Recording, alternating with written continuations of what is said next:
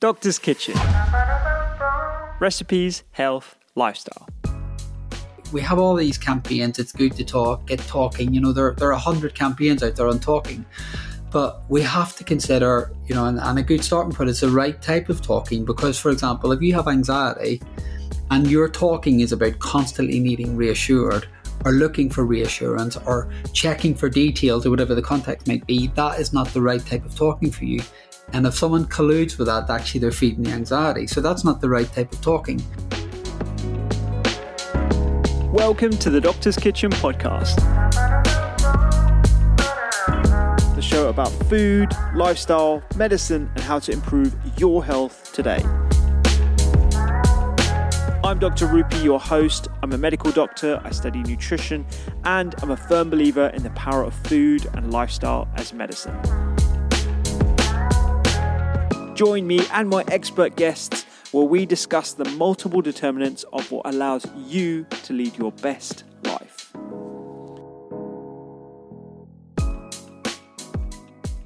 There are a few problems with therapy. It's often hard to access, it can be costly, it's hard to find the time to engage with a therapist, and still, of course, there is a huge stigma around it. But we know that it is scientifically proven as a method of improving mental wellness. It improves brain chemistry. It can reprogram neural pathways to help a person function in more helpful ways.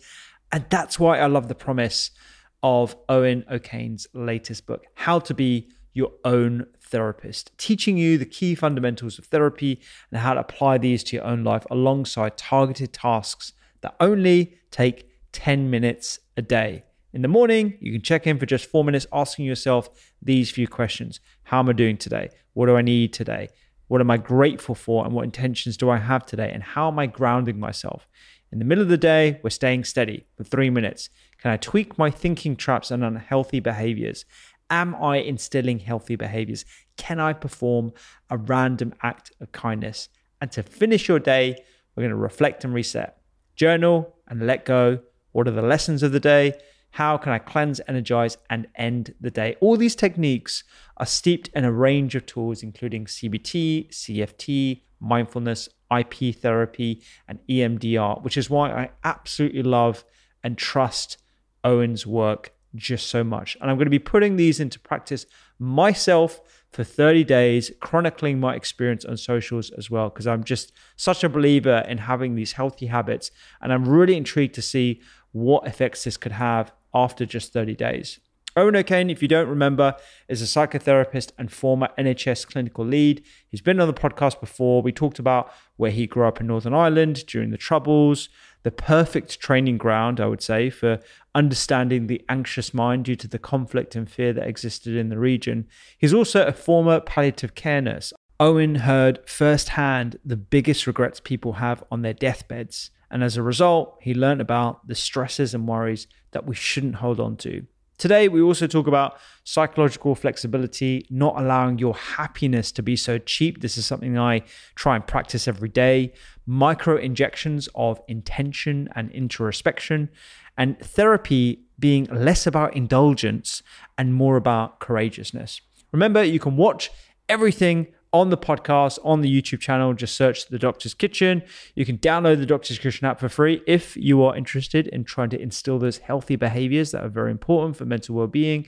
And you can get a 14-day free trial as well for anyone using an Apple device. Unfortunately, Android we don't have yet, but we are working on it really, really hard. And do check out every week's newsletter, Eat, Listen, Read. Every week, I send you something to eat, a nice recipe, something to listen to, something to read, something to watch. And we're also starting seasonal Sundays. Every Sunday, we do a deep dive into a seasonal accessible ingredient that you can get in your supermarkets, your local grocers, your local farmers market, if you're lucky enough to have one near you. And we're going to teach you everything about it. We just did mushrooms, for example. Mushrooms have got a fantastic array of different bioactive compounds. We dive into the human research studies, into how many mushrooms you need to have in your diet daily or weekly.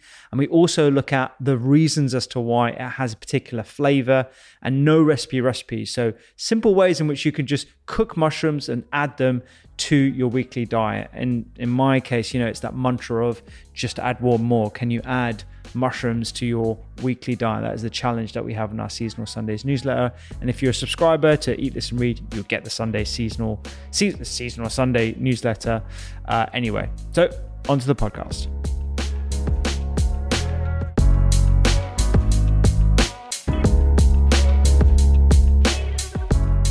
Before we get started, here is a quick word from the people who make this podcast possible.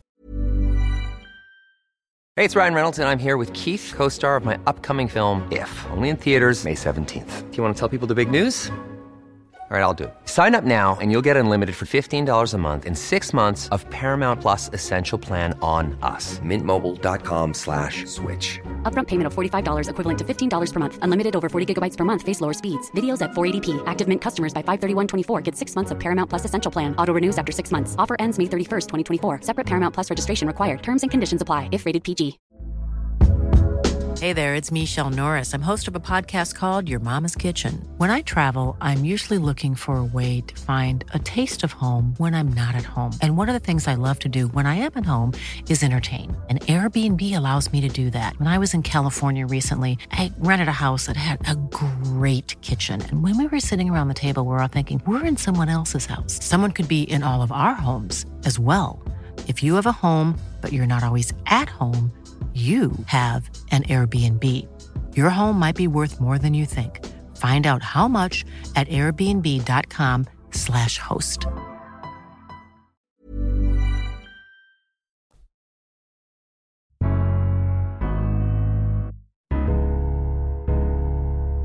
Owen, thanks so much for jumping on the pod again. If people haven't heard you and your story, they should definitely dive into the previous episode that we've done probably over a year ago now. It was a little while, wasn't it? Maybe is it a bit longer? I don't know. It feels like the last 3 years. I kind of think the last 3 years they felt like 20 years, but at the same time it feels like it's been a year. It's weird, isn't it?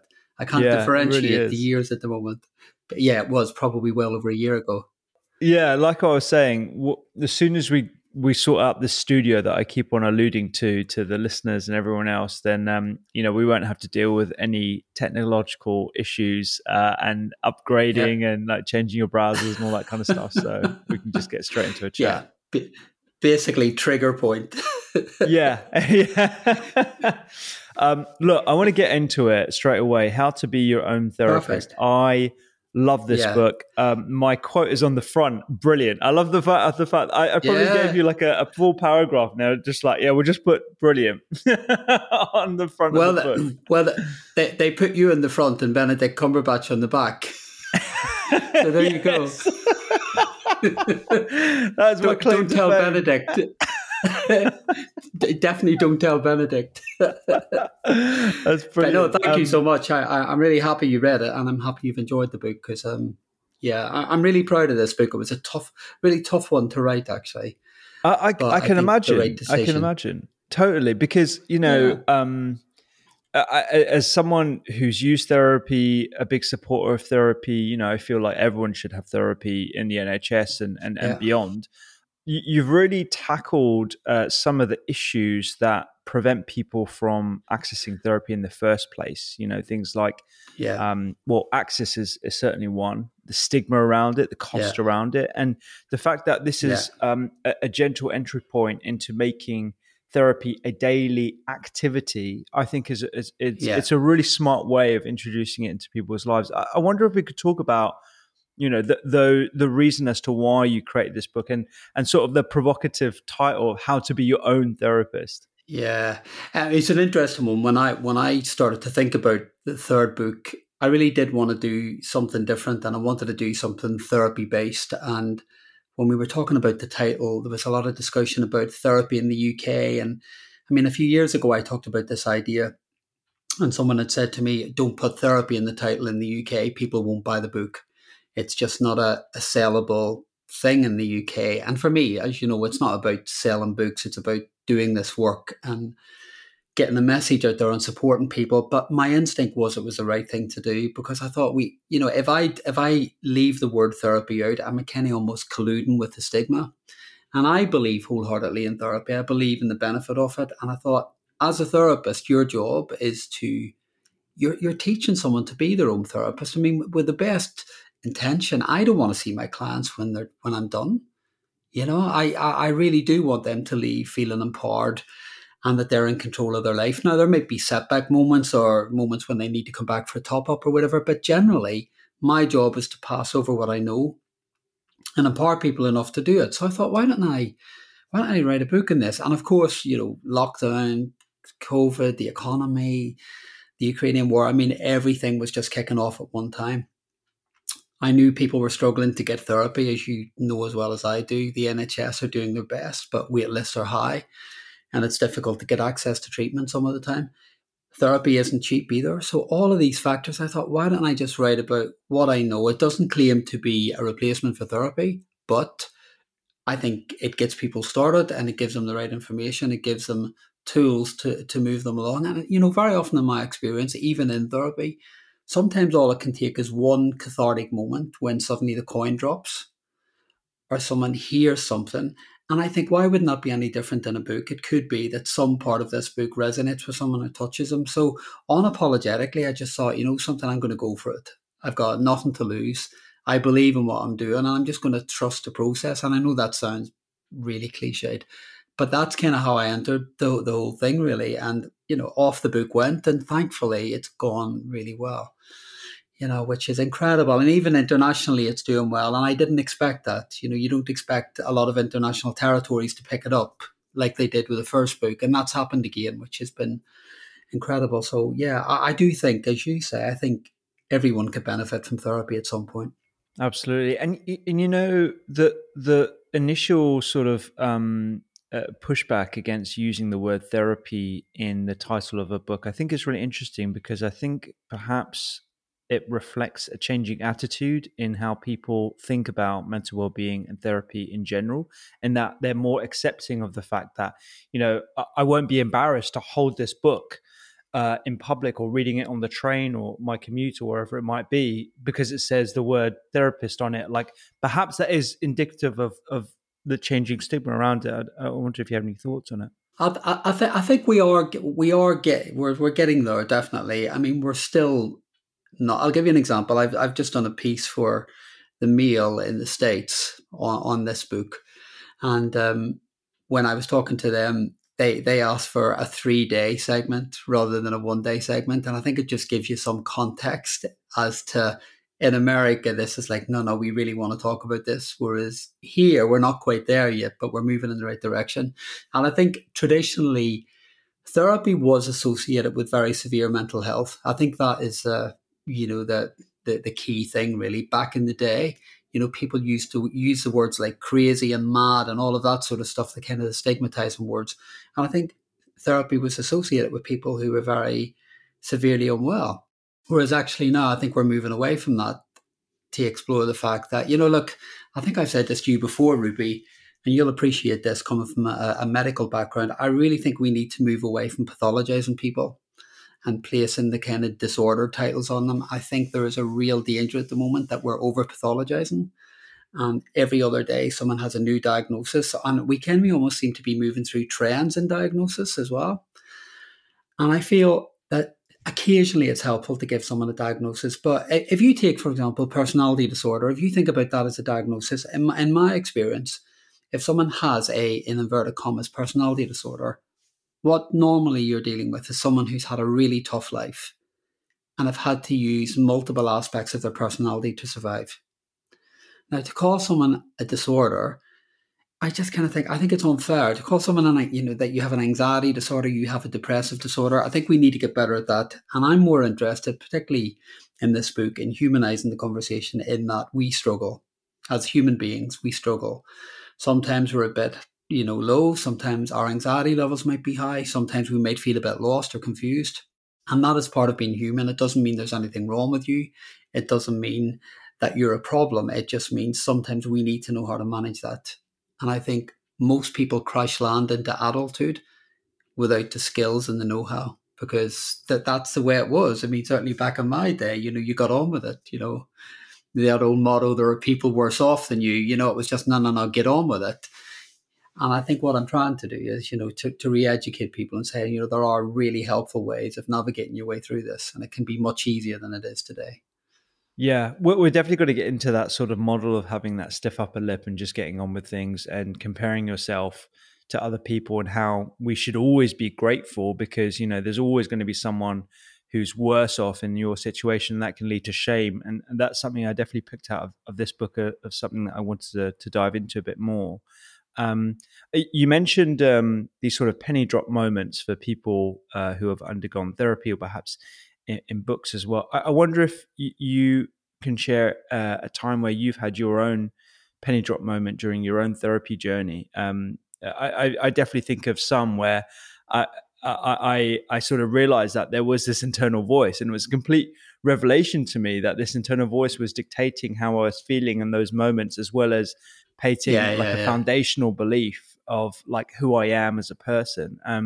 I wonder if you can describe one of yours, perhaps, if there've been a few. Yeah, I mean, it's a brilliant question, and in fact, somebody was having a conversation with me recently about something similar, and I wasn't quite sure how to ask the question. It was a really directly led question, and they said, well, "What's therapy taught you that we should know?" And it was kind of delivered in quite not aggressive, but it was like, come on, what is this stuff you talk about? Kind of bring it alive a little bit. And in fact, as therapists, we're in therapy. That's part of the deal. And I think it should be part of the deal because of the nature of the work and what you're doing. You need to be dealing with your own stuff. So I've been around a long time, and I've had a couple of big breakthrough moments in my life, or kind of big cathartic awakenings. But interestingly, I had a really significant shift over the last year, which is going to sound really odd because I think I've been around a long time doing this work. And what I discovered in my own therapy recently was that I have a real struggle sometimes accepting when things are difficult. I have a real issue with kind of almost trying to fast forward and get through difficult times. And my own therapist said to me, you do realize sometimes that you don't really allow much space to allow yourself to struggle. And I can remember it was like a proper, it's like one of those punch in the stomach moments in therapy where you're like, oh, I don't like this. It feels really uncomfortable. And actually there was truth in it because I haven't traditionally been that good. I'm quite good at problem solving. And I think over the years, I've been quite good at spotting the difficulties and challenges and thinking, right, how do I deal with that? How do I sort that out? And that's absolutely understandable and fine. But what I haven't been so good at is kind of giving myself permission to have a tough time or to struggle. And one of the huge things I learned was actually these parts of me, if you think about the parts of us that struggle, we are made up of many different parts. If you think of some of the parts of me that have struggled, if I'm kind of trying to solve them or move them on quickly, actually I'm not giving them permission. So you kind of almost invalidate the feeling. And I've now got much better at, if things are difficult or I'm struggling, I've got much better at almost creating a bit of time for it and saying, oh, it's all right, this is a tough day, or I'm a bit anxious, or I'm a bit overwhelmed. Okay, let's just take a bit of time to work that out. So it's almost like you're beginning to have a dialogue with those parts of yourself. And I think permission to struggle has been my biggest awakening of late, actually. That's going to sound really weird coming from a therapist. We do this stuff, but the interesting thing is we're learning the whole time, and we can kid ourselves into believing that we're doing all the right things. But actually, at times that we need to be brave and think, actually, I preach this stuff and I do it, and it's my bread and butter. And I would encourage anyone to give themselves permission to struggle. But God forbid if I struggle, that's a different kettle of fish. And that's been a major U-turn for me, because I don't know if you ever get this sometimes as a professional, that you're there and you're showing up and you're doing your job and you're trying to do your best. And there's an expectation, I think, when people come to you, they're coming to you for help. But I think whether we're therapists, doctors, nurses, there's a real kind of internal battle sometimes about, well, I can't really be needy or weak because I'm the person who gives. And I think that's a big mistake, because ultimately, we're human like everyone else, which means we're going to have our difficulties. So that's been a major wake-up call. Yeah. 100%. Yeah. I think every person in the health industry can resonate with that. I remember it was sort of inbuilt into the culture from when I was a junior doctor, or even medical school, actually, when we were doing clinical practice, to be that authority, to be that person who didn't demonstrate any vulnerabilities, who, would wear the 24-hour shifts as a badge of honor, and be unbreakable, so to speak, right? And it wasn't until, I got ill myself that I actually allowed myself to, be vulnerable. But even still today, the pandemic has really brought this conversation to the forefront, in that medics are not invincible. And actually, we do need to practice a lot more self-care. And it's okay to dive into self-care, because that is seen, even to this moment, even now, it's seen as a luxury. It's seen as, something that is frivolous. I was chatting to this organization. They're called Well Medics, with a IX on the end, and they do a week-long. Yeah, I don't know if you've come across them, but they're started by a bunch of consultants. One of them, I think, is an anaesthetist, there's gastroenterologists, there's a whole bunch of different specialties, and they take themselves away for a week, and they do conferences, and they talk about self-care, they talk about nutrition, they talk about all these different things, and they have like a little trip away. And even the thought of that, when they started ideating the process, that the conference was thought of as a really frivolous activity that they should feel guilty about even contemplating about. That just goes how to ingrained sort of this idea that you shouldn't, practice any self-care. So, and that word, that self-care in itself as a concept, I think it can sound a bit fluffy, and it can sound a little bit indulgent. I think that's the kind of the association with it. If I'm talking about it, I normally move away from, if I think it's going to, particularly with men, if I think it's going to create a reaction, I'll move away from it and say, okay, well, let's call it essential maintenance. That's a completely different thing. It was a really interesting one for me, actually. I was on a podcast show the other night with Jake Humphreys and his team on high performance. They're doing a tour around the country. And I was doing a talk for them. And one of the questions I asked, which I do at every talk, was asking people if they'd taken any time out for their mental well-being that day. I'd ask a list of questions. How many people have spent 10 minutes on their phone checking emails? Everyone puts up their hand. And then when I asked that question, how many people have taken 10 minutes out at any point in the last few days to take care of their mental well-being? You get like a handful of people. Now, in this audience, there was well over 1,000 people there. I thought it would have been unanimous. It's a captive audience. I thought there would have been a lot of people. Same thing happened, interestingly enough. There were a handful of people who put their hand up, and the rest of the audience kept their hands down. And this is kind of the point I go to. This is not, if self-care is problematic language, or it does feel that it gets too close to fluffiness or self-indulgence, well then think about it as maintenance. And like I've said to you before, our brain is an organ in the body, and like every other organ in the body, it can sometimes, not function the way we need it to. Sometimes it can, it can wear down, or it can malfunction, or it can just not serve us in the way we need it to. So like if we had a kidney problem or a heart problem, we'd go and get that sorted. Whereas actually when it comes to the mind, it all just gets a little bit more, because it's less tangible. You can't really get to it. It's just playing out as symptoms, but it's much, much harder to map out. Whereas I really do think, I genuinely wouldn't function and do my job well if I didn't do this stuff. I really wouldn't. And on the days when I don't, or I do miss it, I really notice it.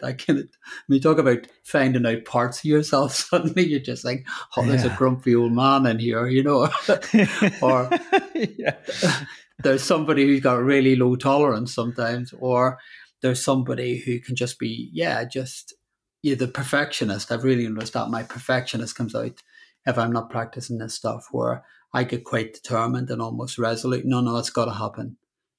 I've got to finish that. I've got to get it. This has to go well.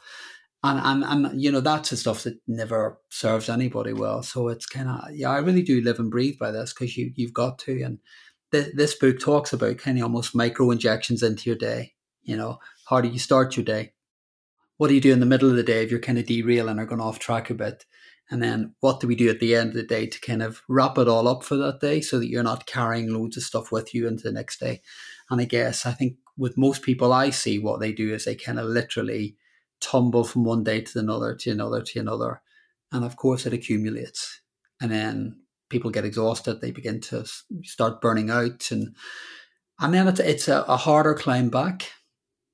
When that happens, it's a much harder climb back. So this is very much, in its essence, really preventative. And, get to this stuff now and prioritize this stuff. This is not some, chant a mantra and your life's going to be perfect, or manifest a good thought and suddenly you're going to be a millionaire overnight. This is really putting the work in, but in a really healthy, good way. Yeah, no, I completely agree. Just when you were talking about the grumpy old man inside of yourself, my wife is a really good barometer of that, and she'll just tell me straight up, you're being grumpy right now. You need to practice, and it's good because you've got someone who can be like true and authentic and very honest with myself, and so that's really a good reminder.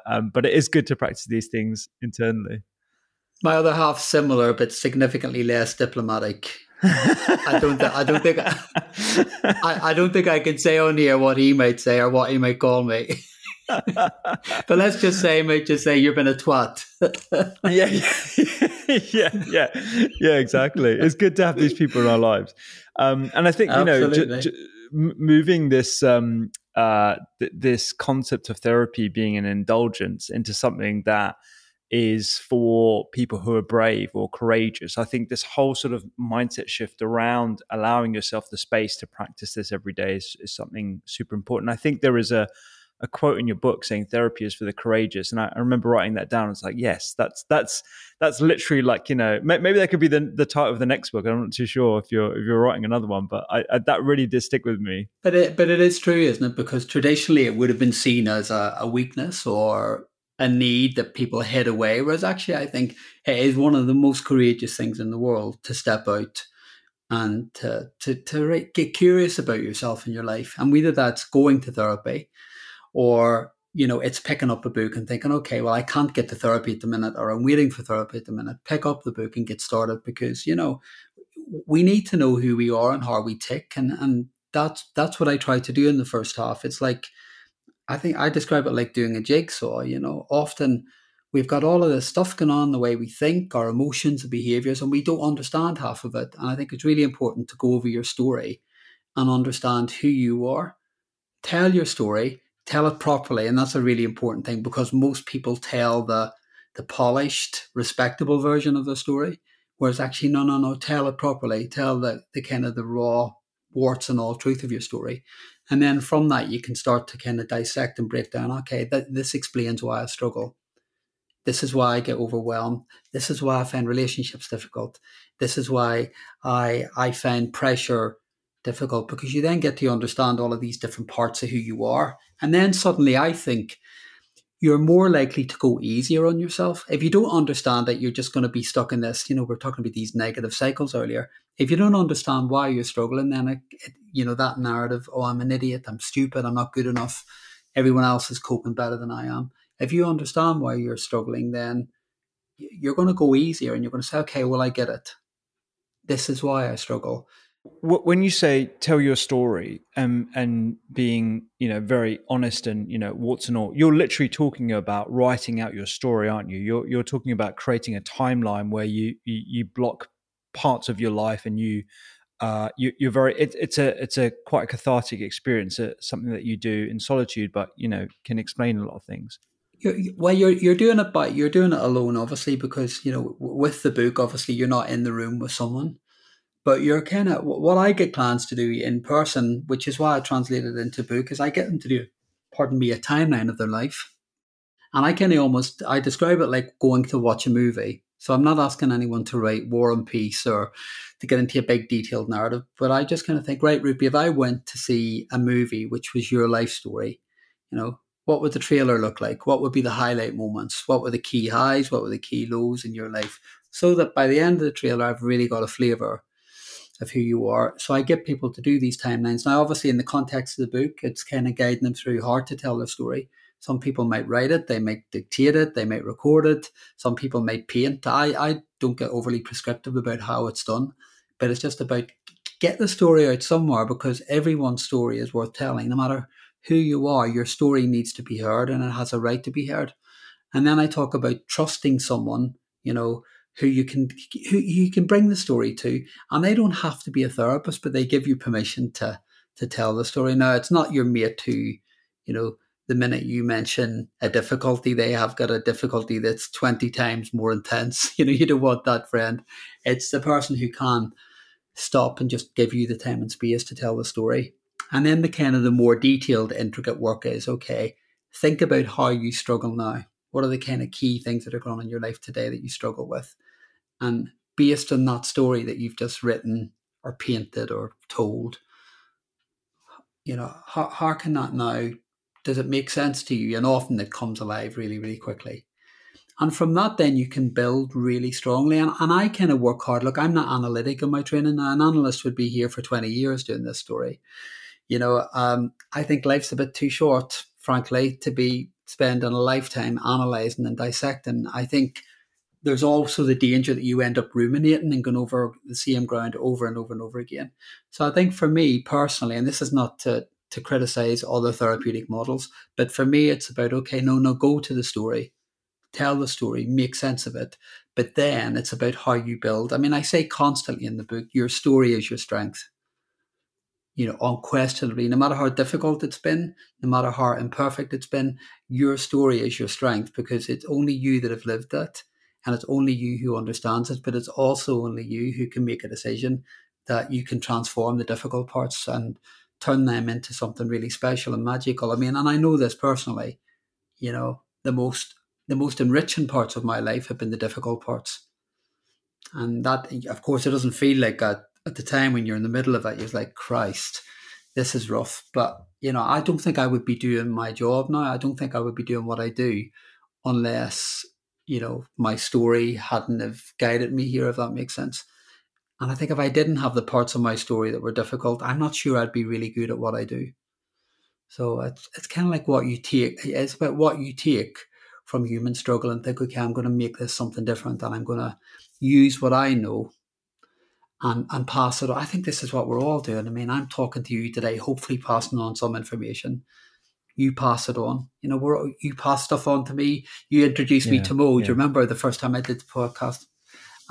Met him. He was just the most incredible human being. So you pass that information on to me. I meet him. We have an incredible conversation. And so it's this constant, I was going to say network, and it's the wrong word, but it's this constant connections and passing on. And I think we all do that with each other. We take stuff and we pass it on. Yeah. And it's a bit of an uncomfortable truth, isn't it? That where there is pain, there is progress. And, you don't want to wallow in that. You don't want to ruminate about it. But those uncomfortable situations or exploring those uncomfortable and painful moments in your life actually leads to a lot of growth.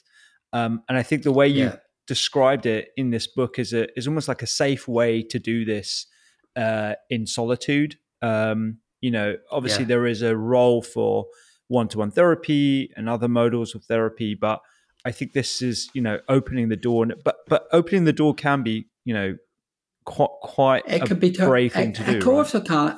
It can be terrifying. It can genuinely be scary. Like I know that, I think I told you did I tell you my first therapy story now? I don't know if I did last time. I can't remember. I went to my first therapist was a nun. Oh yes, maybe tell us the story again, though. And it was all. I mean, it's an important story actually, because it was my first interaction with a therapist, and I was coming out, or I was about to be outed. I told someone I was gay. I hadn't told my family yet, and suddenly my brother knew, and it was all panic about, oh my God, I'm going to be outed. So anyway, long story short, I was genuinely a bit overwhelmed, didn't know what to do. Went to see this therapist on a recommendation. When I get to the therapist, the place, I noticed it's a convent, and I thought, this is all a bit weird. Why am I in a convent? Now, considering the context, I'm about to come out as gay. The last place you want to be is in a convent. And lo and behold, this nun appears at the door.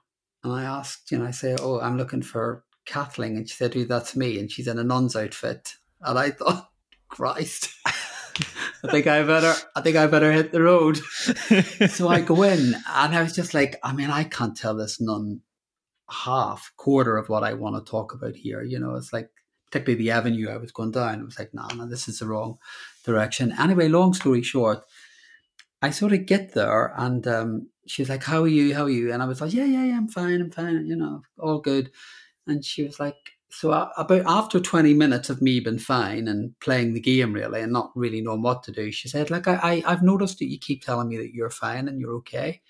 She said, but I can't help but notice that you sound and you look a bit sad. And I'm really curious about what that's about. Well, then, where do you go with that? I mean, it was just like she was in at the deep end. And interestingly, the question just immediately stirred up something in me. And I can remember just initially not being able to speak. And the only thing, I feel like choking up in my neck. And suddenly then, before I knew it, I started to cry. Totally on. It never happened to me in my life before. It was just an unexpected, okay, I can't run. There's nowhere to hide. So anyway, after the sort of cathartic, unexpected crying, she then said, so what's this all about? So then I say, well, God, I've got this big secret. And she was like, okay. And And so like waiting, it was like the X Factor, waiting for the revelation of who's in and who's out. So eventually I get the courage and I say, I think I'm gay. And she just goes really quiet. And she went, is that it? And I said, yeah. Oh, she said, oh, God, she said, I thought it was going to be something terrible you were about to tell me. And it was just, and I guess, like, I mean, I'm laughing about it now, but it was just that, to be honest, it was just the acceptance of somebody who I thought would never accept me or have a problem with me. And of course, that was a whole crux of struggle, as it is for most people, being accepted, being understood, not being judged. And of course, in that very moment, that's exactly what she did. And, you know, and that was the beginning of a brilliant relationship, a really, really good relationship in which a lot of incredible things happen. So I guess really in terms of what, you know, go back to the book and this work on what we're doing, is what I'm trying to do here is put a very human voice in this rather than the expert or the guru or that. I mean, of course, I've got all my professional skills and training and all of that stuff. But, you know, ultimately, yeah, people want to know that you're doing your job and you know how to do your job. But I think more importantly, people want to know that they're in the presence or they're dealing with a human being who gets human struggle. I think that's the most important thing. And that's what I try to do in this book, rather than someone picking up the book and feeling ashamed of needing the book or wanting to read it. I want people to open that book and think, God, this is great. You know, this is not great in a egotistical way, but great in a new information, stuff that awakens, stuff that enlightens, stuff that kind of really gives a sense of hope and inspiration. Because this is what I do for a job, and it's easy to work on the assumption that people know this stuff. And I know what I'm doing in that, because I'm breaking down some really complicated theories into layman, everyday language. But people don't want the academia. They don't want the, you know, extensive studies. You know, I can do all of that in the background, but they do want that. Can you just tell me what's going to help? Yeah. That's what I'm learning. That's what I'm learning. Can you just give me the stuff that's going to help? And that's what I've tried to do in this book, is to really clear away the jargon and just give, you know, usable stuff. Look, there are loads of parallels with different sort of elements of, you know, lifestyle medicine. People just want to know, just tell me what to eat, or just tell me what I shouldn't be having, or like, just give me that exercise plan. Like, I don't want to figure it out myself. And actually, when you figure out your own likes, dislikes, your intuitions, your triggers, that's actually where you can become your own therapist. You can become your own nutritionist. You can become your own PT. I think there's a ton of parallels in that. And just to go back on that story of your first therapy experience, I mean, what an amazing person, first of all. I mean, that sounds like, she just sounds wonderful. And B, what an incredible question to ask, you know, in the middle of that people-pleasing strategy that a lot of us practice. You know, I'm fine. Oh, everything's fine. You know, it's all good. Yeah, it could be better, whatever. And just to ask that question, like, you're saying that to me, but you look sad, and that sort of acceptance, that sort of space to allow you to experience your true emotions. I mean, what a wonderful way of opening someone up. Yeah, and it was, and And that's often really important in therapy, is about sometimes being brave enough to take risks, because, here's the bottom line. I think we're all guilty of this here. When things are tough, it's very, very easy to rock up and think, well, yeah, of course it's tough, but this happened and that happened and he did that and she did that and my boss is a twat, and there can be 100 reasons for people coming in, and actually lots of it's really, really justified. And this is kind of one of the things I talk about a lot in the book. I 100% appreciate sometimes terrible things happen, so it's never to minimize that or to underestimate someone's pain. It's always acknowledging that as a really important part of the story. But here's the bottom line: unless you take responsibility for your life, and unless you take responsibility for how you're going to move forward and break through, then you get stuck in that cycle. And as a therapist, if I watch somebody in therapy who's just going around in circles, or they're ruminating, or they're getting stuck in reassurance seeking, or they're playing games in therapy, or they're being avoidant, I'm not doing my job if I don't jump in bravely and challenge that. Now, you always run the risk of a rupture and them telling you to clear off and or get upset with you because you're bringing something that they may not like. But you've got to be brave enough to take the risk, because one, you're wasting their time and money by not challenging. So therapy shouldn't always feel fluffy and nice and warm. Like, even reading this book, I don't give any promises that it's going to feel lovely and nice and great all the time. There'll be moments when it hits on something that might feel a bit uncomfortable or a bit difficult, but that doesn't mean that it's a problem or that it's wrong. It just means it's something it's highlighting. It's a bit like pain, physical pain. It's highlighting an area that perhaps needs adjustment or tweaking or attention in some way. Our emotional states do exactly the same thing. But what do we do with them? We push them down, we anesthetize them, we shove them away, we deny them. And of course, the more we do that, then they come back and they come back and they come back until we listen. So this is primarily what the book's trying to get people to do, is stop, tune in, get to know all of these parts of you, get to know the way you think, get to know the emotional states, acknowledge the behaviors that are working for you, begin to consider letting go of the ones that don't work for you. And there's where the empowerment comes, rather than just, me giving people a whole lot of mantras to chant or telling them that it's going to be amazing and better. It's kind of like, well, they may buy it, but I mean, am I giving anything that, in my experience of being in this world, doing this stuff for a long time, am I going to give them anything of value? No. So you've got to give what works.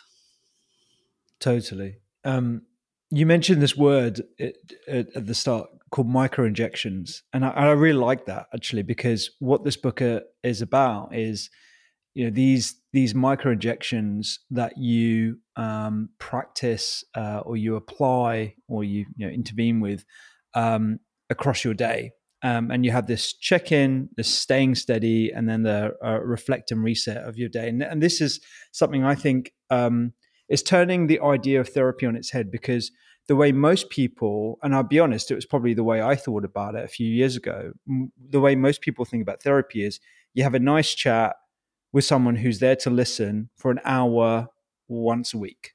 And then you sort of explore different things, and you sit on a couch, and then you basically lament about how your parents didn't like you or whatever.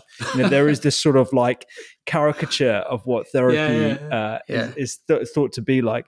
This is turning out and said, no, this is all on you. You're going to have to practice this. It doesn't have to be more than 10 minutes a day, might be in the initial stages, but this is something that you need to do. This is more proactive rather than passive. And so I wonder if we could talk about the tools that you're actually using, the sort of classical therapy tools that you're using within this 10 minutes, and then we can break it down, because I'm definitely going to start doing this. I thought there's a character in the book that I really resonate with. I'll talk to you about that in a second, but why don't we talk about the tools that you're actually introducing and how this 10 minutes a day is structured? I mean, it's a really good point. So the Royal College of Psychiatrists, rightly so, they say that 95% of the work in therapy happens outside of the room, and 5% happens in the room. Now, of course, you're right. I think people think the opposite. They think that the majority is going to happen in the room, and then they go away and they're fixed and they're better. When actually, all of this. I mean, of course, the talking is important, but I did a thing on Instagram the other day, and I said, like, we have all these campaigns. It's good to talk, get talking. There are 100 campaigns out there on talking, but we have to consider, and a good starting point is the right type of talking. Because, for example, if you have anxiety and your talking is about constantly needing reassured, or looking for reassurance, or checking for details, or whatever the context might be, that is not the right type of talking for you. And if someone colludes with that, actually they're feeding the anxiety. So that's not the right type of talking. If you've got a major episode of low mood, or I'm going to use the word depression diagnostically, even though I don't like diagnosis, but if you struggle with mood issues, then talking about stuff that's happened in your life over and over and over and over and over again is called rumination. Rumination achieves one thing, which is keeping you stuck and you fail to process. So it's all well and good going for a talk, but it's like, no. How has the talk been structured? Are you using, good therapists use Socratic questioning? Are they digging beneath the surface? Are they willing to go in and intervene and challenge and not be afraid to share with them? If I think someone's bullshitting me in therapy, I'll call them out on it in the politest way possible. But I will call them out on it and say, that's not really what I'm hearing, or that's not really what I'm experiencing when you tell me that. And, and it can disarm people, but in a good way, in a healthy way. So I think the type of talking is important, but this book really talks about, it's not just how you talk, it's everything, it's how you manage the emotional states. It's about acknowledging the behaviors in your life, that the ones that are helpful, the ones that are not helpful. It's about the people you surround yourself with. Are you living a life that's aligned to your values? What are you doing on a daily basis? Is the maintenance stuff that I talked about earlier. What are you doing about this? So it's a whole collection of doing. It's a whole level. Therapy is an active process. It is not a passive process. And I think that's the biggest mistake, that it's seen as a very passive, I'll just go splurge, be listened to and walk away again. Now, will you feel better short term? Yeah, you will do. We all love to have a good old rant. And then you feel, oh, well, that's great, I've got that off my chest. But if you then go and have the same rant again and again and again, and you don't change, then the rants are absolutely purposeless. So this book really looks at, the key ingredient, particularly at the beginning of the day, is the whole premise of, checking in with yourself. I use the analogy of, it's like, you wouldn't get into your car, you wouldn't drive off in the car unless you've done your checks. You got to, really. It's a bit of a safety thing. And, when I'm talking about the techniques in the day, these kind of micro injections, I talk about the beginning of the day, the stopping to check in where you're at. You need to know before you start that day, you sort of need to know, where's my mind at today? What's going on with me emotionally? What's going on in the physical body? Because when you tune into that, then suddenly you've got the information that you need to then make the adjustments or tweaks in your day. Whereas actually, if you don't do that check-in, it's a bit like getting into a car and just shooting off.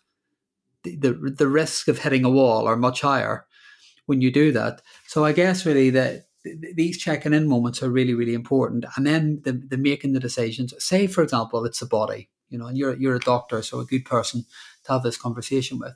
I mean, in my experience over the years, if you find it hard to access the emotions, or you can't work out what you're feeling, or you're a bit confused, or there's a lot of thoughts going on, just go to the physical body, just stop and check, catch a few deep breaths and check in what's going on in the physical body. And I guarantee you 100% of the time, somewhere in the body, you'll locate what's happening. So it'll either be, I feel a lump in my throat. My chest feels a bit heavy. There's knots in my stomach. I feel like my face is going on fire. And I mean, when I do this with clients, it never ever goes wrong. And then you say, oh, that's all right. Let's stay with that. So let's just see what the body's communicating. And then, of course, the minute people bring attention and space and time to whatever's going on in the body, 99.9% of the time, then they'll say, I'm feeling really sad, or I'm feeling really anxious, or I'm feeling really overwhelmed. So you get your inroad to the emotion. And then when you get your inroad to the emotion and something comes up, you think, okay, I'm really sad. The next point, that is, the next part of the self-therapy is, what do you need?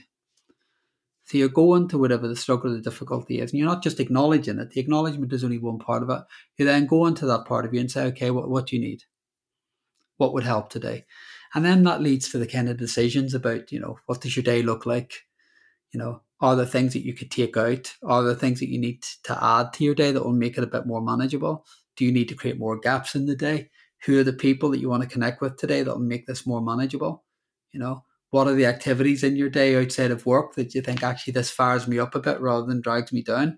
So immediately this beginning section is about you're kind of really doing the maintenance stuff, but you can't know what you need to do. You can't know what actions you need until you know what's going on in the first instance. And that's the biggest mistake I see people make.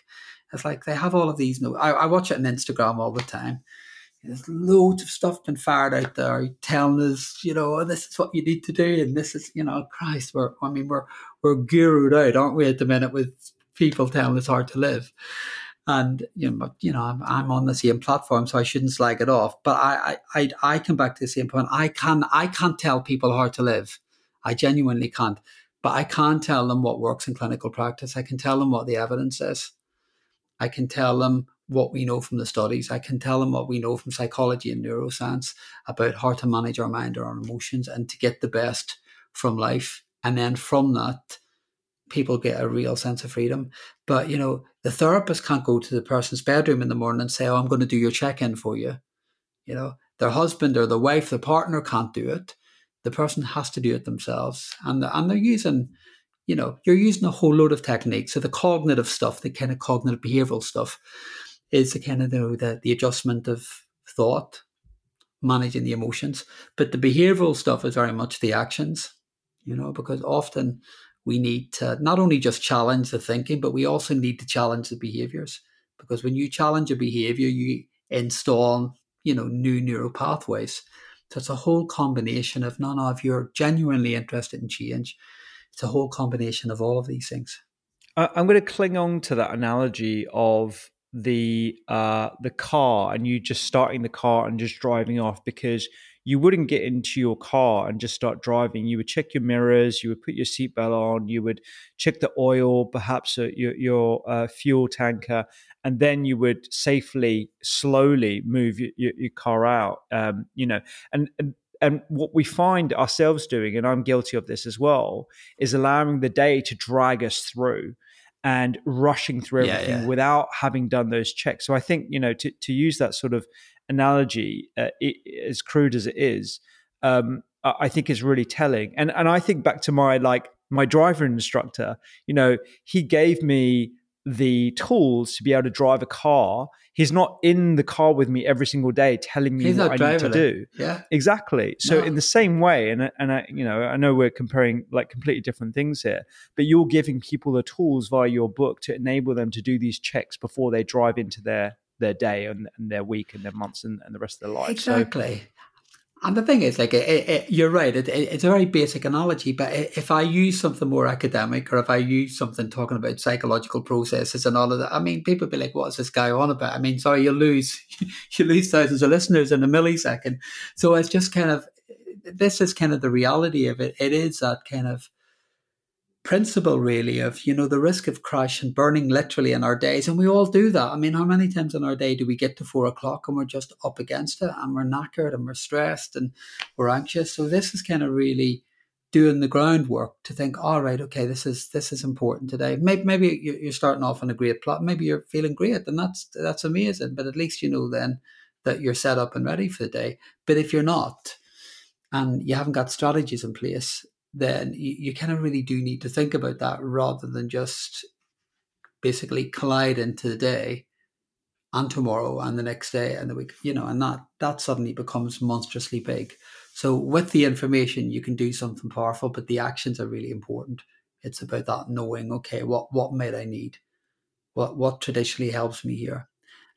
Yeah, even I know sometimes if I wake up and if I haven't planned it, if I wake up and I think, God, I'm not feeling 100% today, or God, I'm a bit overwhelmed, or I suddenly look at my diary and I think, bloody hell, that's hardcore today. It's a lot. I know sometimes I'll just think, I'm going to get out for a run. Haven't put it in the diary, but it's a half an hour. I'll get it into the diary. I'll work that out. The difference in the day can be chalk and cheese just because I've got out and had that run and used the run as an opportunity to do some of this work while I'm out running, just to kind of do my check-ins and think through my day and kind of tweak and regulate and do all of that stuff. And then I come back and it's a totally different start to the day. And then you think, okay, what goes into my body today? What foods am I eating? Are these foods going to, are they going to nourish me? Are they going to be supportive of my day?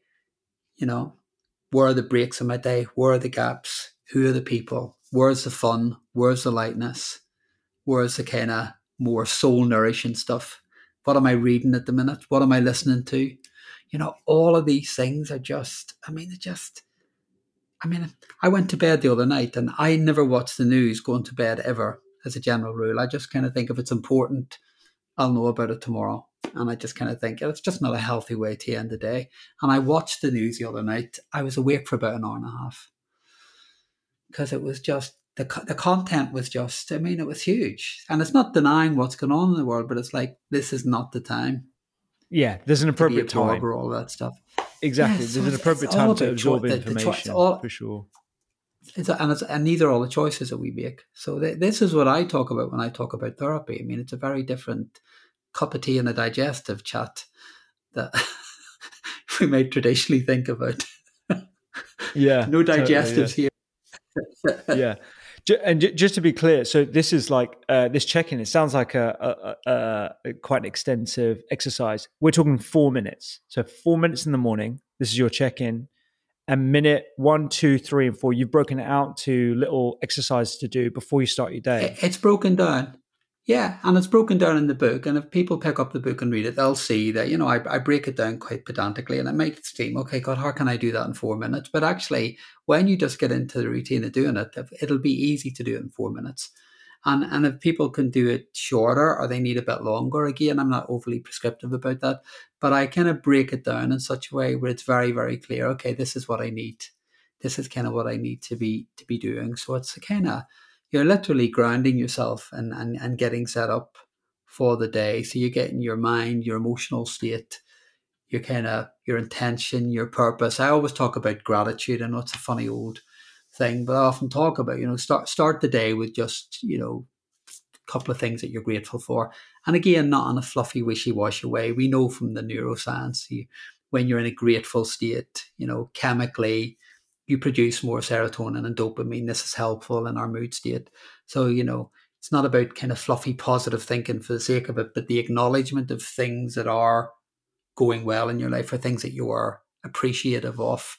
That immediately can move us mentally into a healthier, more adaptive space. So in my eyes, if it works and it's a useful tool, use it.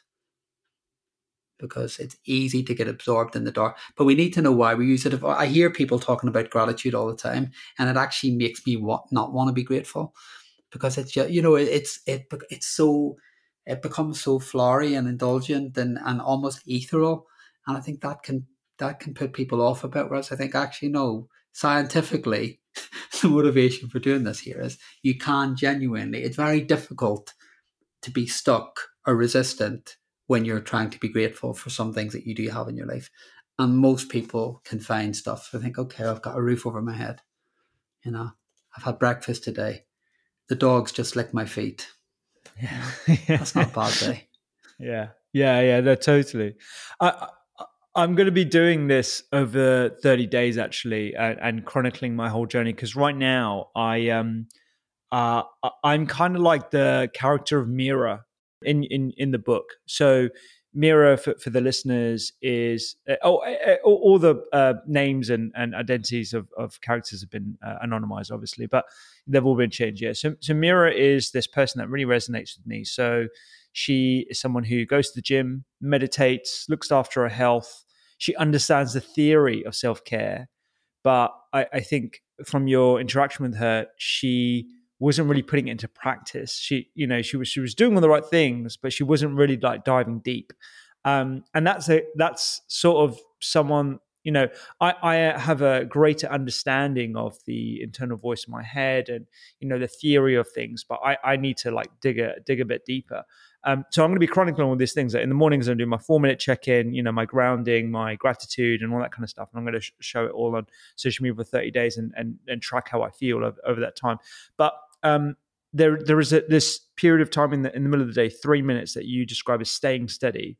Why do we dive into that? For me, it's important because I think that for most people during the day, unquestionably, life happens all the time, doesn't it? You know, there will be that person in the office who has really pissed you off. There will be someone who's pushed against you on the tube. There will be the person who's cut you out in the car. You know, all of the everyday stuff. You know, someone pushes in front of you in the supermarket, and you know you miss a deadline, or an email that you needed to come through doesn't come through, and all of this stuff and more. I had a night like that last night. Actually, I had 2 unexpected deadlines that I needed to have done by 9 o'clock that evening, but I found out about them at 7 o'clock last night, and I had a really long day anyway. But just that frustration and irritation, and I'm flying to Ireland today after I do this, and just that sense of things ramping up a bit. So the middle of the day checking in is about, okay, you know, to go back to that same principle. Okay, how am I doing? You know, how's the day been so far? And I guess really, it's really keeping an eye on you. We've talked about this before, but it's really keeping an eye on the kind of the mental state of watching how easy it is, particularly as frustrations build up and you get more tired and the pressures of the day grow. It's then really easy to fall into the traps of, okay, oh, this is all rubbish, or am I good enough, or the catastrophizing, all these unhelpful thought patterns that move in. So it gives you an opportunity to then stop and say, okay, where am I at here today? You know, what have been the difficult moments? What thought patterns are creating challenges or difficulties for me today? So you get in, again, it's like an interweave. This is why I said at the beginning, they're like these micro injections. So it gives you an opportunity again to, you know, you might take 1 or 2 moments from your morning, and the negative mindset on it might be saying that was a disaster, that was awful, that was terrible. It gives you an opportunity to reframe it and say, okay, you know, maybe it wasn't that bad.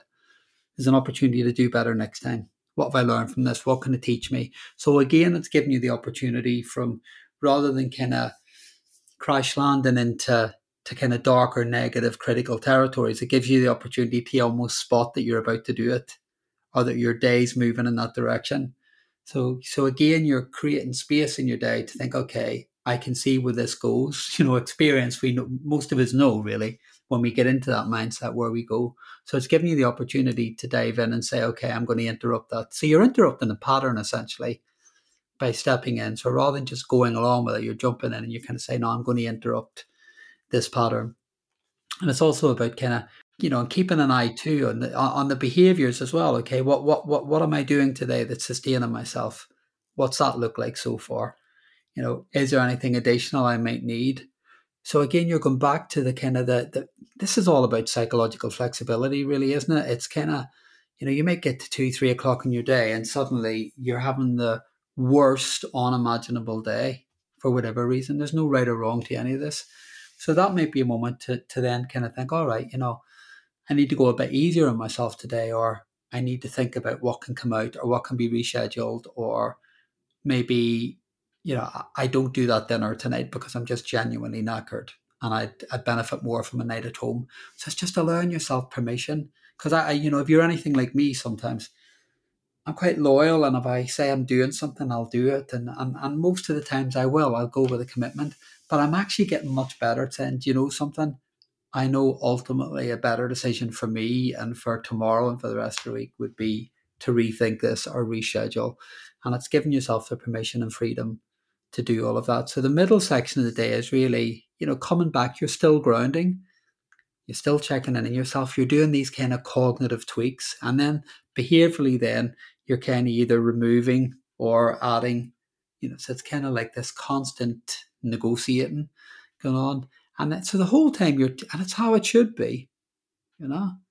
You know, if you think about why would we get up out of bed and get to the end of the day and then stay on this autopilot?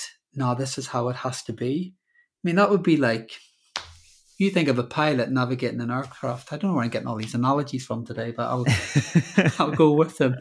You know, they might start off with an intention of going from A to B, and they might have a route map, but then suddenly there might be an unexpected thunderstorm or a change in weather, and they have to change altitude or course or go off in a different direction or change speed, because actually that's the sensible, safe thing to do. And I think we're a bit like that as people. It's the constant monitoring. And then it kind of gets you back to a place of stability, and then you get on with your day. And then, of course, that brings us to the end of the day and what you do for the end of the day, which I think is hugely important. And that's the part that I think, again, a lot of people miss.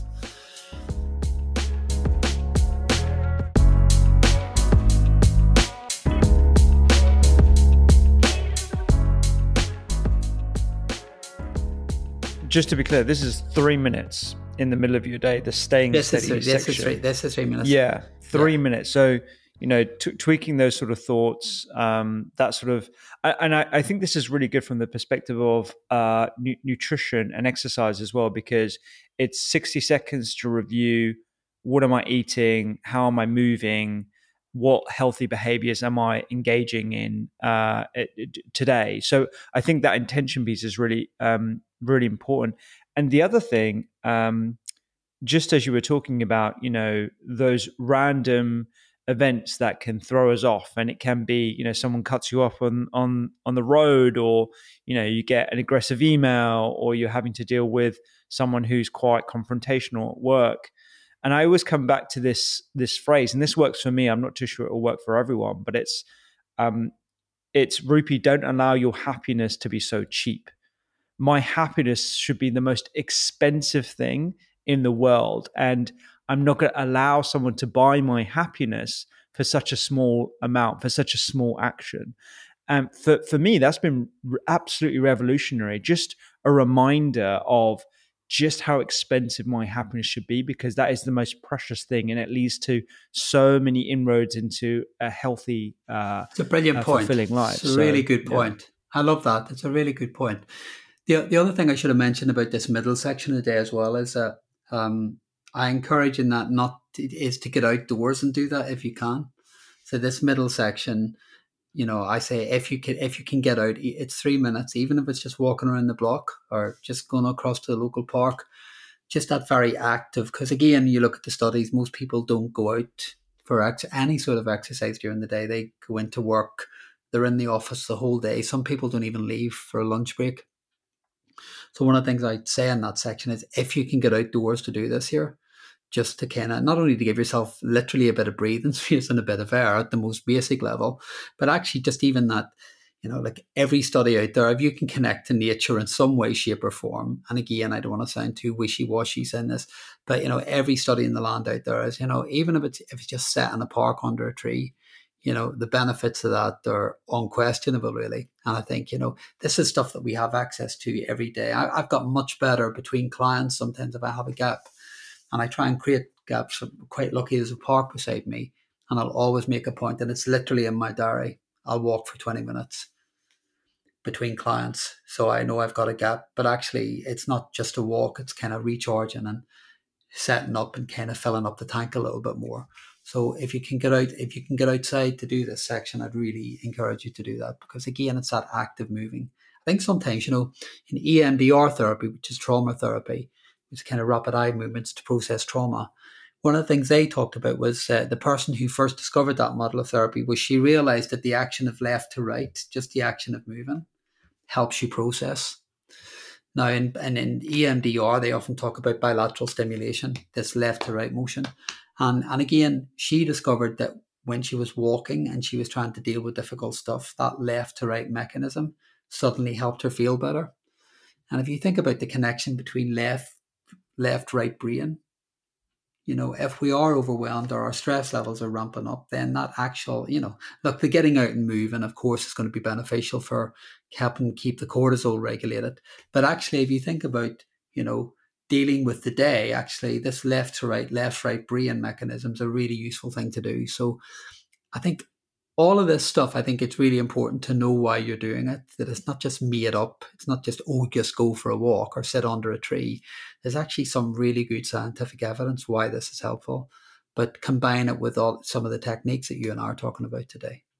I don't want to give away too much because I want people to read the book, but I'm hoping we're getting a flavour here of what's in there and what can be used.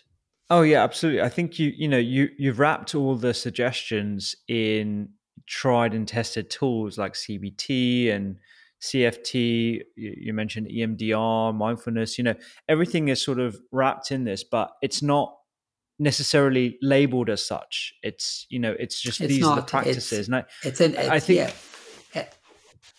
It's integrative. It's an integrative model of working, really, and it's unapologetically very, very active and tip focused. Because I think if I had written the whole book about understanding your story, then lovely, great. You understand your story, and really important, hugely important part of the work. It's the foundation work. It's the essential work. But if that's all I had done in the book, and I think a lot of therapy, that's what happens. People understand a bit more, but then they're left with what do I do? And I think sometimes as therapists, we forget that if someone's overwhelmed and they're exhausted and they're really struggling, they may not be able to find the answers. And sometimes therapeutically, what you do need to do, sometimes you do need to hand stuff over and, not be completely directional, but sometimes you need to say, actually, for the minute, I'm going to help you out here.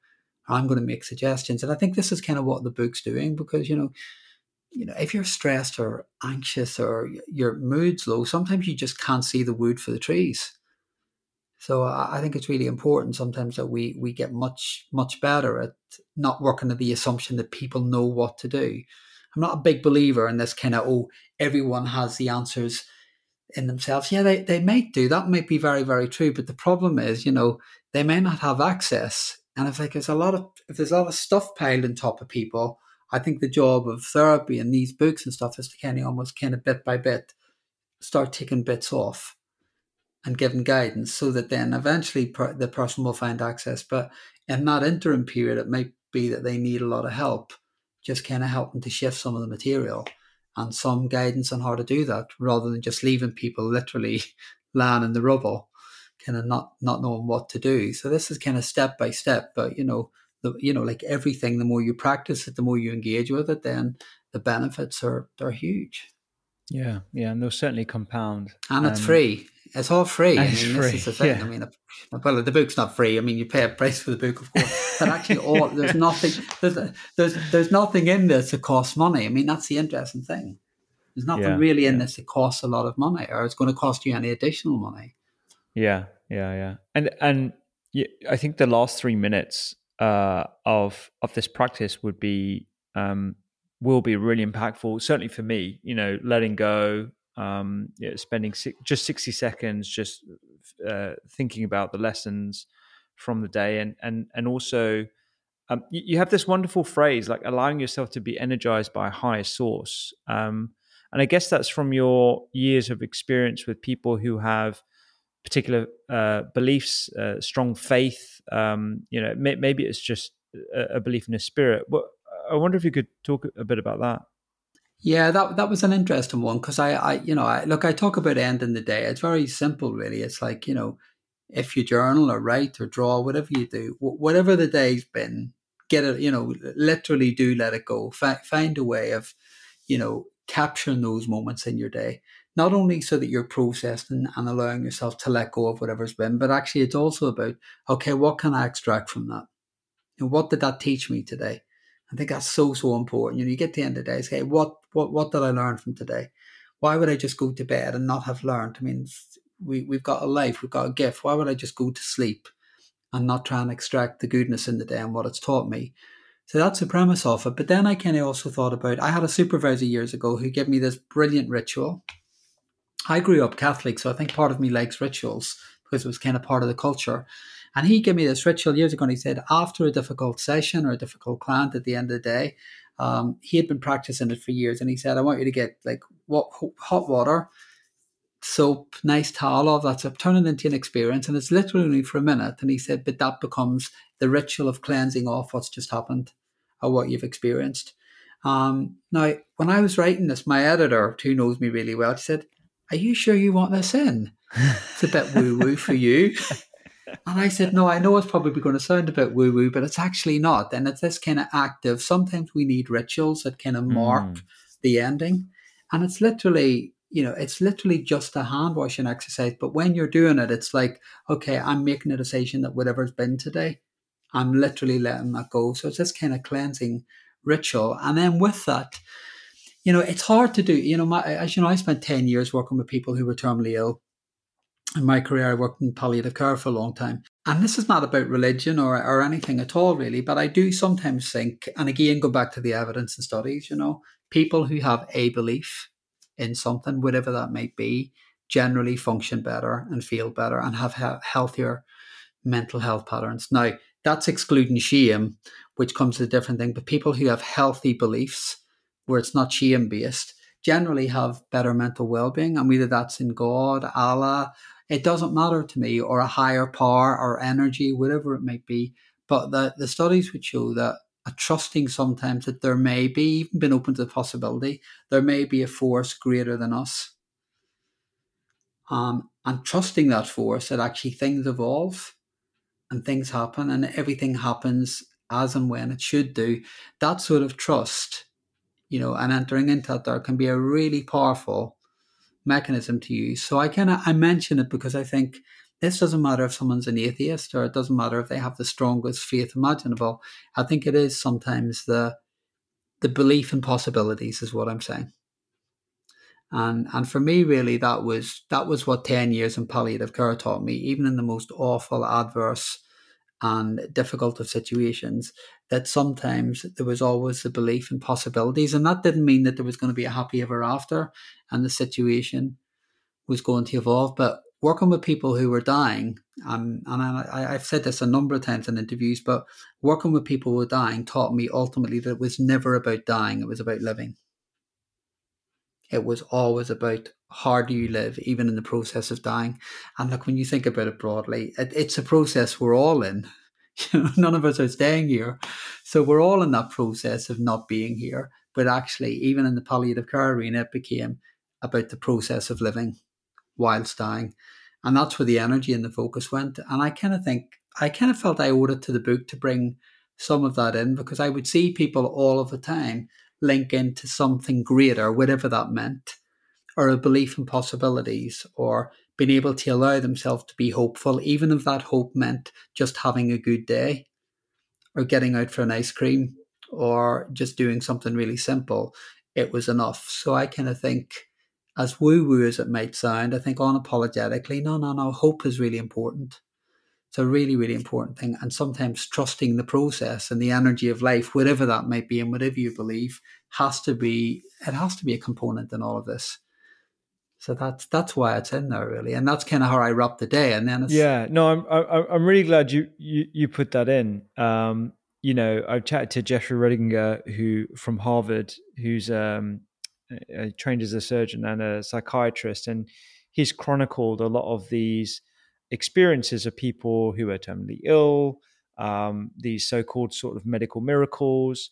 And one of these unifying threads throughout people's stories is this unbelievable faith, or this trust in a higher source. And that can be of a religious persuasion, but it can also be of a non-typically religious persuasion as well. And I'm really glad you put that in, because I think sometimes hope and faith are seen as woo-woo, but they are components of what makes us human, and it binds a lot of people's stories in many ways. So yeah, I was really happy you put that in there. No, I'm glad about that, because it was a bit of a debate, and I thought, no, it feels right to put it in there. And it's when I was talking to your mate about this a few days ago, actually. Even in my own life at the minute, I've really discovered this interest in parallel that's happening quite a bit, and it's not imagined. It's something very, very real that I experience. When I try to control things, and when I get into plan mode, and I think, okay, this is what I'm doing. I need to get the next book started. Need to be doing that. Need to be thinking about all of this stuff. You're doing your job and you want to do it well, but it's always thinking about what comes next. I've kind of noticed, one, I enjoy my job less when I go into that mode. Two, I then get caught up in the wrong details. I start looking and comparing and doing stupid stuff that I intellectually I think nonsense. It doesn't serve me well, and actually the quality of the work's never as good. So I've noticed this real parallel about when I try to control it all, or I need to know, or I want to know, and I try and plan it all out and expect it to happen a particular way. it never ever is a healthy space for me to be ever. And I've really worked that out, particularly in the last couple of years when a lot of what I'm doing now is much more independent. I'm self-employed and a lot of it's on me as opposed to being part of an organization, which is much more predictable. And what I'm learning is every single time I'm in the zone, and I try and stay in this zone as much as possible, where I show up and I do the work. I trust in the work because I believe in the work wholeheartedly. And I just make the decision that whatever comes next, as long as I'm showing up and doing my best. So this isn't just handing it over. I still have to show up and I still have to be in the arena, so to speak, for the right reasons.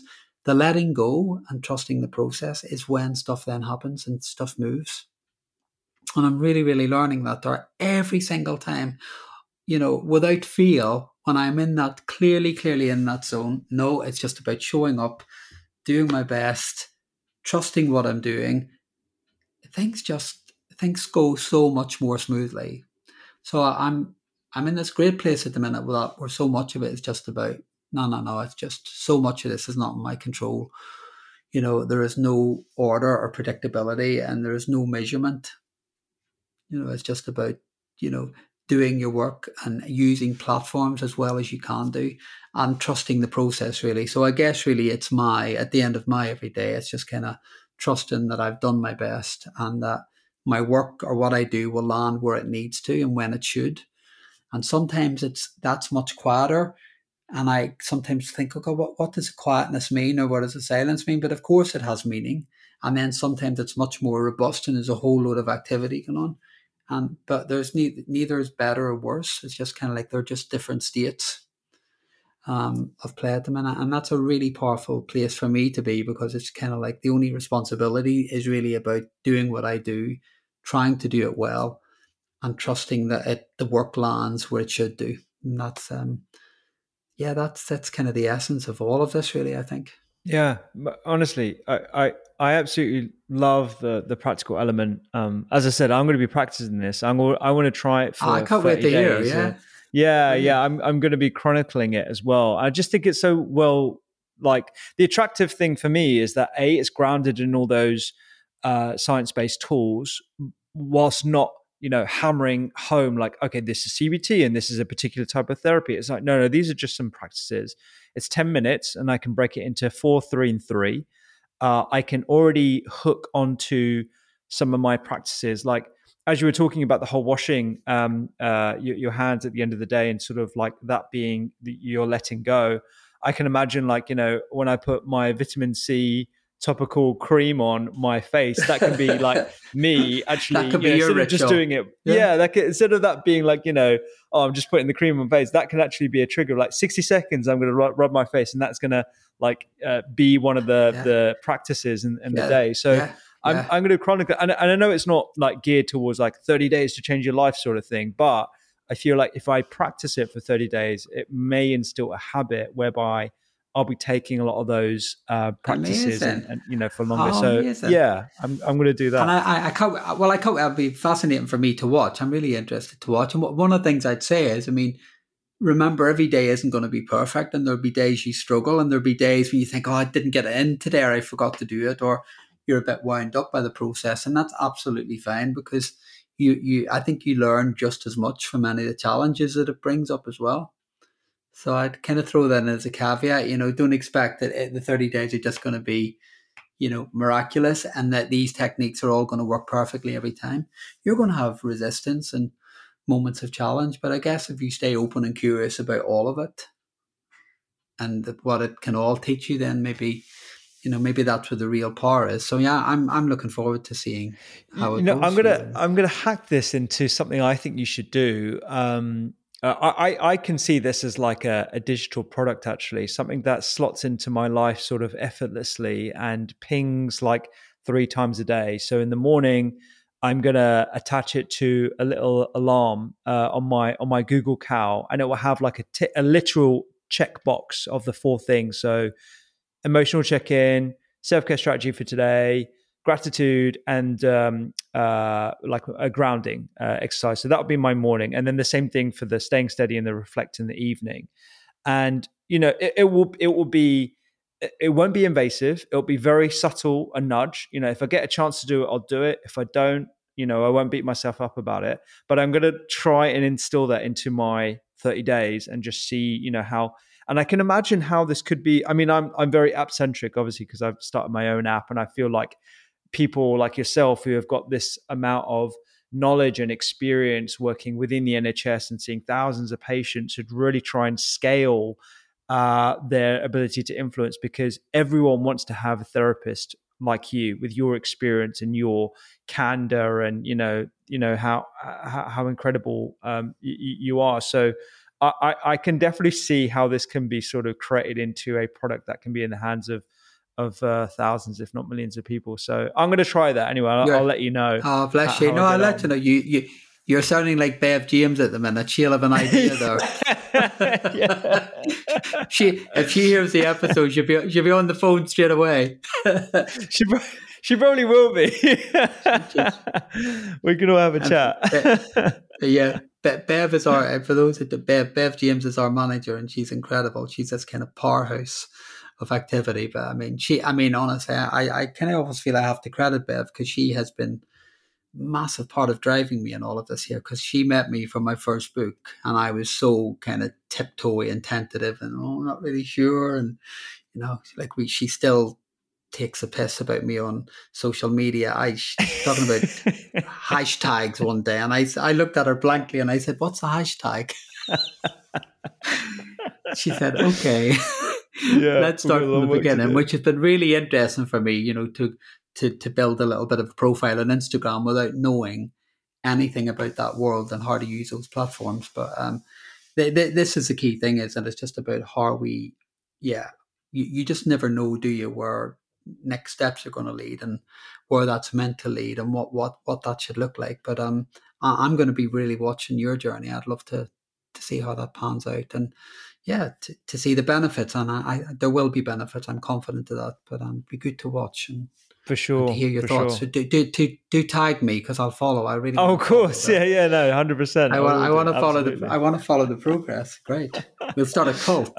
Yeah, absolutely. Yeah. See, this is why Benedict Cumberbatch didn't get on the front of the book, because he's not coming up with gold ideas like this. Absolutely. I better tell him he's staying on the back. That's fab. Awesome. Owen, always a pleasure. Thank you so much for giving your time today. And I'm sure this won't be the last time. I'm sure the next time we will definitely get to sit down properly in the studio. That would be great. And do this face to face. Perfect. Thanks so much, Ruby. As always, it's been a great chat. And congratulations on all your new stuff as well. Appreciate it. Big stuff happening in your life. Congratulations. We'll catch up soon. Thank you.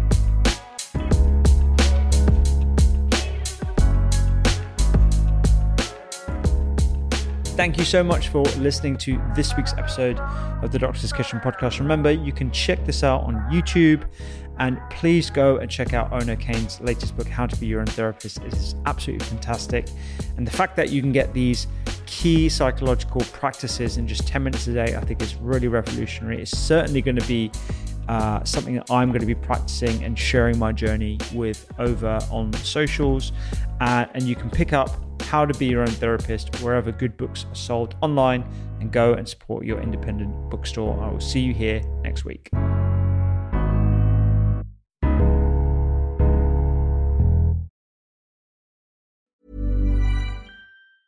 Hey, it's Danny Pellegrino from Everything Iconic. Ready to upgrade your style game without blowing your budget?